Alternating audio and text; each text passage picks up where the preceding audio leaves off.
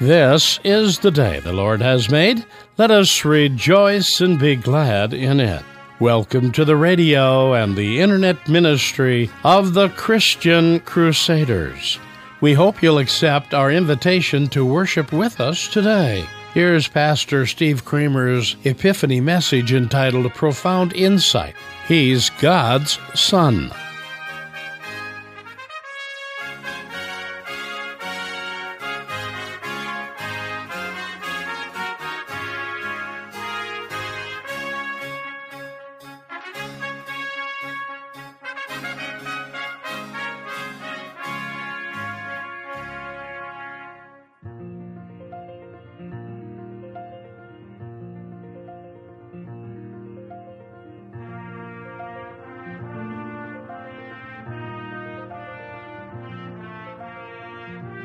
Have you had any personal epiphanies lately? Sudden moments of deeper insight or understanding when the light bulb sort of goes on in your head?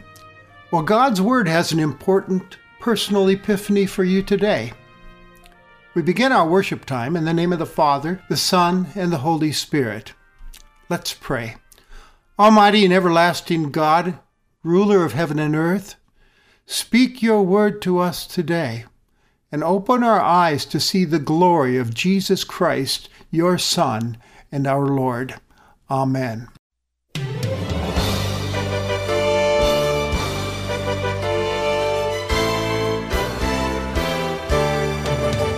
All hail the power of Jesus' name, let angels prostrate fall.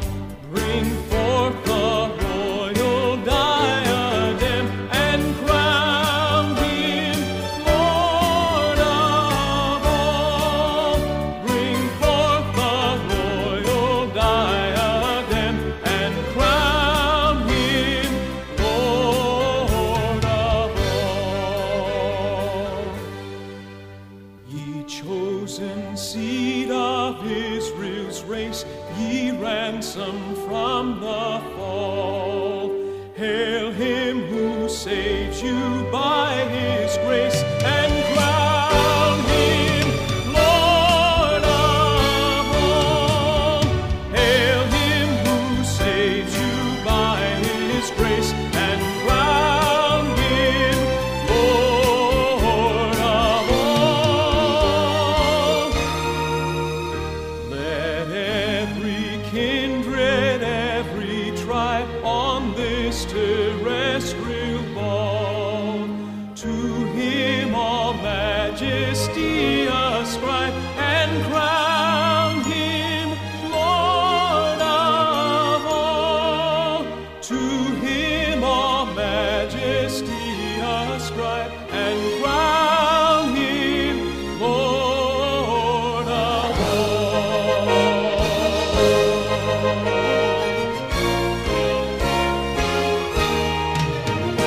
Oh, that with yonder sacred throng we at his feet may fall, we'll join the everlasting song and crown him Lord of all. We'll join the everlasting song and crown him Lord of all.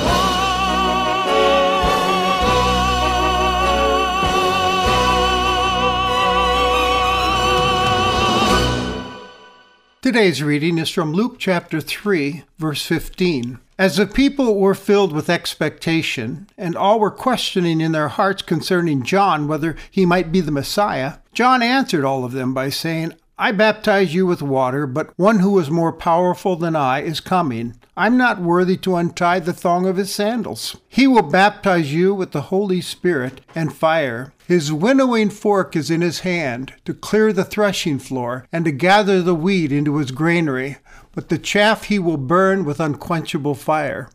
Now, when all the people were baptized, and when Jesus also had been baptized and was praying, the heaven was opened, and the Holy Spirit descended upon him in bodily form like a dove. And a voice came from heaven, "You are my Son, the Beloved. With you I am well pleased."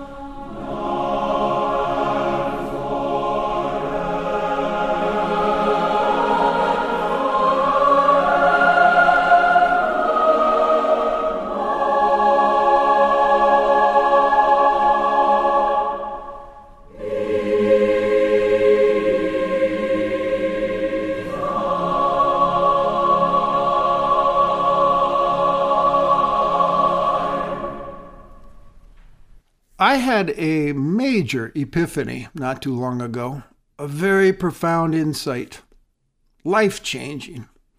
Julie and I recently painted the walls and ceiling of our unfinished garage, which had been poorly taped and mudded, and it was quite ugly. And it had been bugging us from the day we moved in. We finally got around to taking it on as our project. We completed the job about 2 months ago or so, and it's beautiful. But in the midst of this project, I had a major epiphany. My tired, achy body shouted loudly at me, "Kramer, you're too old for this. Don't ever do anything like this again." I think I'm going to take that insight seriously, because I really was hurting when it was all said and done. We're now in the season of the church year called Epiphany, where we receive important insights, deeper understanding about how special Jesus really is. It was just 15 days ago that we celebrated the birth of Jesus, and Christmas is a very emotional time as we gather with our loved ones and sing the Christmas carols and remember the story of Mary and Joseph in Bethlehem, the birth, the baby in a manger, the bright lights, the shepherds and the angels. But the story doesn't end there, does it? It's now time to look beyond the manger and behold the child. Now, we don't know much about Jesus during those early years. He was taken to Egypt for some time until King Herod died, who wanted to kill him. There's a story of his parents losing him at age 12 in Jerusalem and then finding him in the temple 3 days later. But after that, it's pretty much a blank. We're simply told that Jesus increased in wisdom and stature and in favor with God and man. Now, in today's text, we see him 30 years later. He's a grown man on the banks of the Jordan River.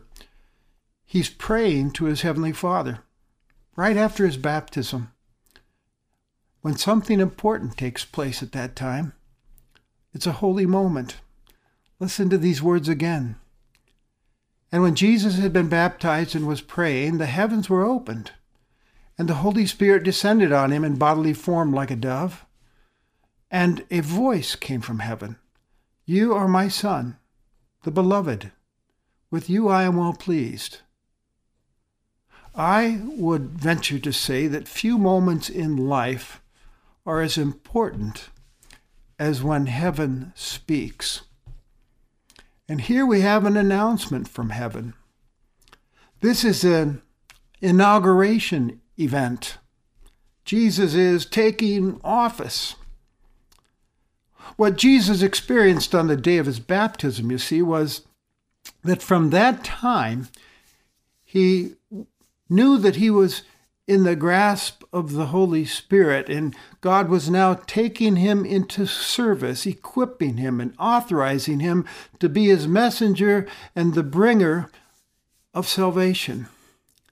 At his baptism, Jesus, God's only begotten Son, experienced his call to ministry.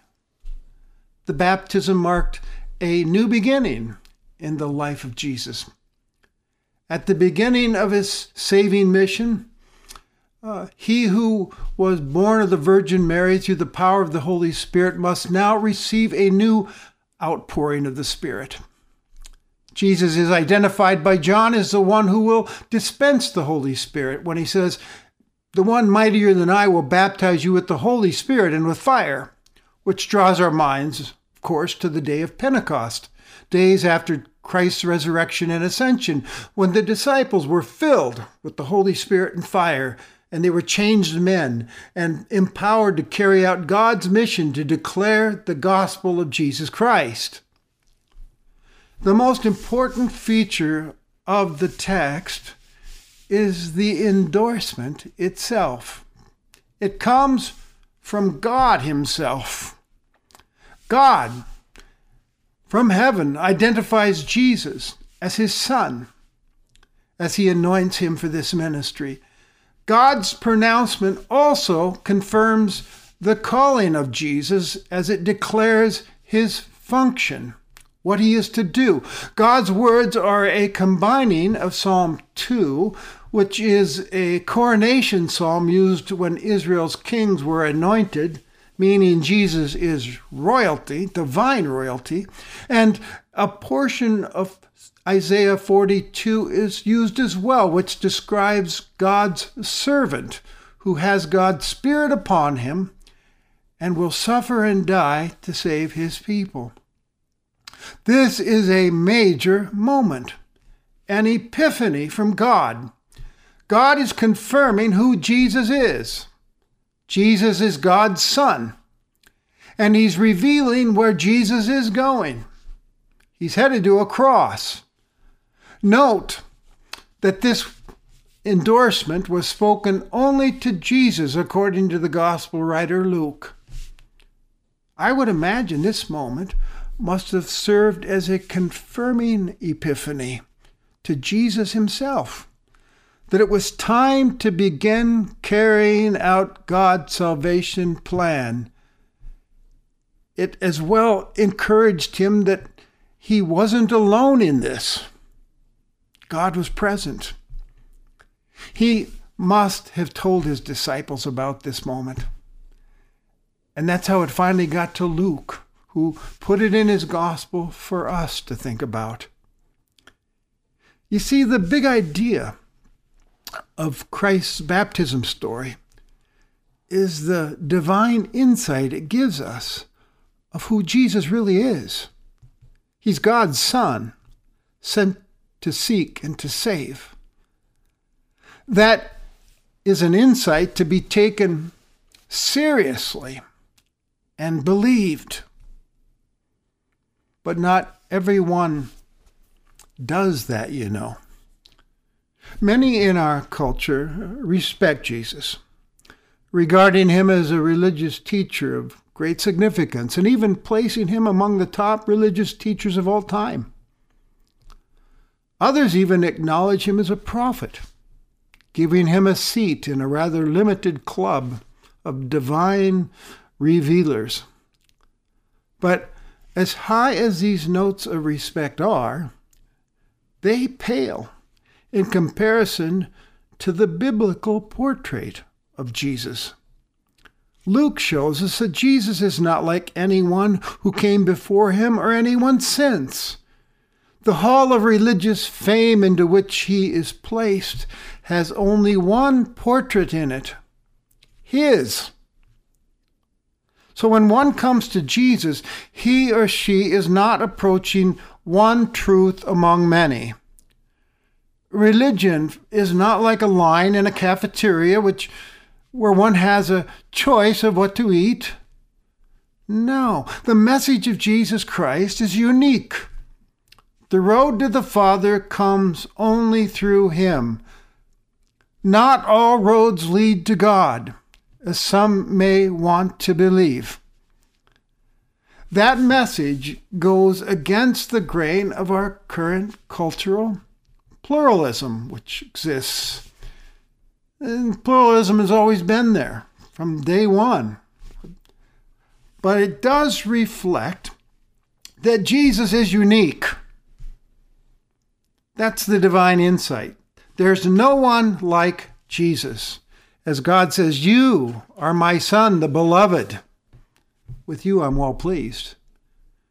With a divine endorsement like that, therefore we must take Jesus seriously and choose him alone to trust in and follow. Your life, your eternity depends upon it.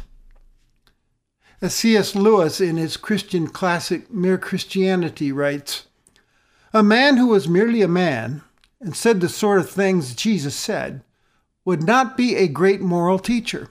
He would either be a lunatic on the level with the man who says he's a poached egg, or else he would be the devil of hell. You must make your choice. Either this man was and is the Son of God, or else a madman or something worse." The unique Son of God also had a unique mission to seek and to save the lost from sin and its deadly consequences, which he ultimately did at the cross, as he told his followers that "I am the way, the truth, and the life, and no one comes to the Father but through me." So salvation and the forgiveness of sins, a restored relationship with God, comes through faith in Christ alone. We may try other ways, but they're dead ends.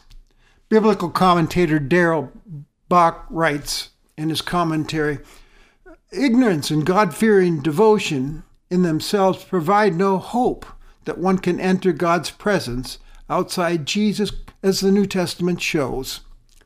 Devotion of God must be according to knowledge. In other words, one must believe in the righteousness that comes from God through faith in Jesus Christ. Perhaps Acts 17, verse 30 says it best. The times of ignorance God overlooked, but now he commands all people everywhere to repent, because he has fixed a day on which he will judge the world in righteousness by a man he has appointed, and of this he has given assurance to all people by raising Jesus from the dead." To know God, one must know the appointed one. In short, to be a part of the kingdom, one must know the King, Jesus. So this epiphany that we're looking at leads to two questions that must be asked. The first question is quite personal. Do you know him? Do you know the King? Have you bent your knee to him, surrendered yourself to him, and asked him to receive you, to rule over your life? You can do that right now, you know, by simply bowing your head and asking him in. He loves you. He has your best interests in mind. And to follow him is to receive a new life, a life with God, a forgiven life, an eternal life. According to our text, a life in the Spirit, in which Christ dwells in us and shapes us and conforms us to his own image, making us more and more loving, joyful, peaceful, patient, kind, generous, faithful, gentle, and self-controlled, the fruit of the Spirit. Who wouldn't want those things at work in one's life? And that's what Jesus has in mind for those who have said, "Come into my life, Jesus." Pastor and author and former atheist Lee Strobel testifies, "How can I tell you the difference God has made in my life? My daughter Allison was 5 years old when I became a follower of Jesus, and all she had known those first 5 years was a dad who was profane and angry. I remember I came home one night, kicked a hole in the living room wall just out of anger with life. I'm ashamed to think of the times Allison hid in her room to get away from me. 5 months after I gave my life to Christ, that little girl went to my wife and said, 'Mommy, I want God to do for me what he's done for Daddy.' What was Allison saying? She'd never studied the archaeological evidence regarding the truth of the Bible. All she knew was that her dad used to be this way, very hard to live with. But more and more her dad was becoming this way. And if that's what God does to people, then sign her up." At age 5, she gave her life to Jesus. I'm here to tell you God changed my family. He changed my world. He changed my eternity. Now, perhaps you're someone who has strayed away from God, from Christ. You were raised in the Christian faith, baptized as a child, but you've walked away from your baptismal covenant. You decided this wasn't for you, and so you left it behind. But now something seems to be missing in your life. You lack a solid foundation. You're tired of living on your own terms. Friend, you've got a spiritual problem. You need Jesus. I know because I've been there myself. Turn around. You can come home to Jesus. He'll welcome and receive you like the Father welcomed home the prodigal son. He'll restore your soul and give you a new outlook on life. That's exactly what he did for me many years ago. The second question from this Epiphany text is for those of us in the church. Are we living that truth out in carrying out our ministry to the world? Are we committed to declaring Christ alone in this pluralistic world? Or are we questioning just how exclusive and necessary the recognition of faith in Jesus as God's Son is? Have we taken to watering down the gospel in order to make it more inclusive, easier to swallow? It's a temptation, a great temptation. And if you've fallen into that, stop it, repent, turn around. A faithful follower of Jesus does not cave in to cultural pressures and public opinion. He or she stands firmly, boldly, unashamedly declaring to others this truth about Jesus, that there is salvation in no one else, for there is no other name under heaven given among mortals by which we must be saved. Jesus is the Son of God who's come to seek and save people like you and me, and he alone is the Savior of God's world. That's the epiphany God in his word gives you and me today. So act on it, trust in him alone, and let him lead you down his right paths. Let's pray.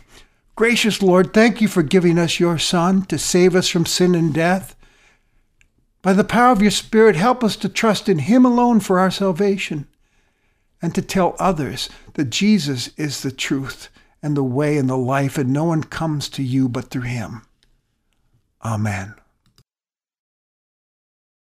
In Christ alone, my hope is found. He is my light, my strength, my song. This cornerstone, this solid ground, firm through the fiercest drought and storm. What heights of love, what depths of peace, when fears are stilled, when striving cease. My comforter, my all in all, here in the love of Christ I stand. In Christ alone, who took on flesh, fullness likeness of God in helpless babe. This gift of love and righteousness, scorned by the ones he came to save, till on that cross as Jesus died, the wrath of God was satisfied. For every sin on him was laid. Here in the death of Christ I live. There in the ground his body lay. Light of the world by darkness slain. Then bursting forth in glorious day, up from the grave he rose again. And as he stands for victory, sin's curse has lost its grip on me.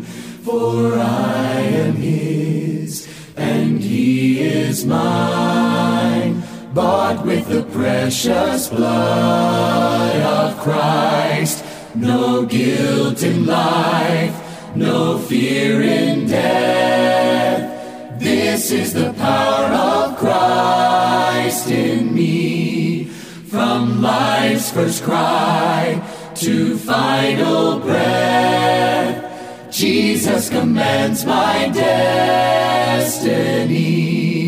No power of hell, no scheme of man can ever pluck me from his hand, till he returns or calls me home.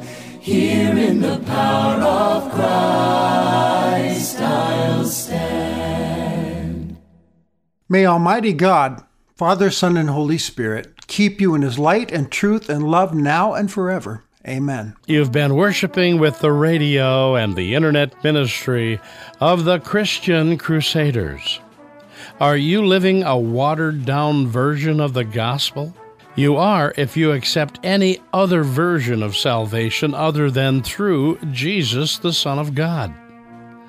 Jesus is the Son of God who came to seek and save people like you and me, and he alone is the Savior of the world. Christian Crusaders is a nonprofit ministry supported entirely by the gifts of our listening audience. Many people choose to support this ministry with a memorial gift, which is given to remember a loved one or friend. Address your gifts and prayer concerns to Christian Crusaders, 7401 University Avenue, Cedar Falls, Iowa, 50613.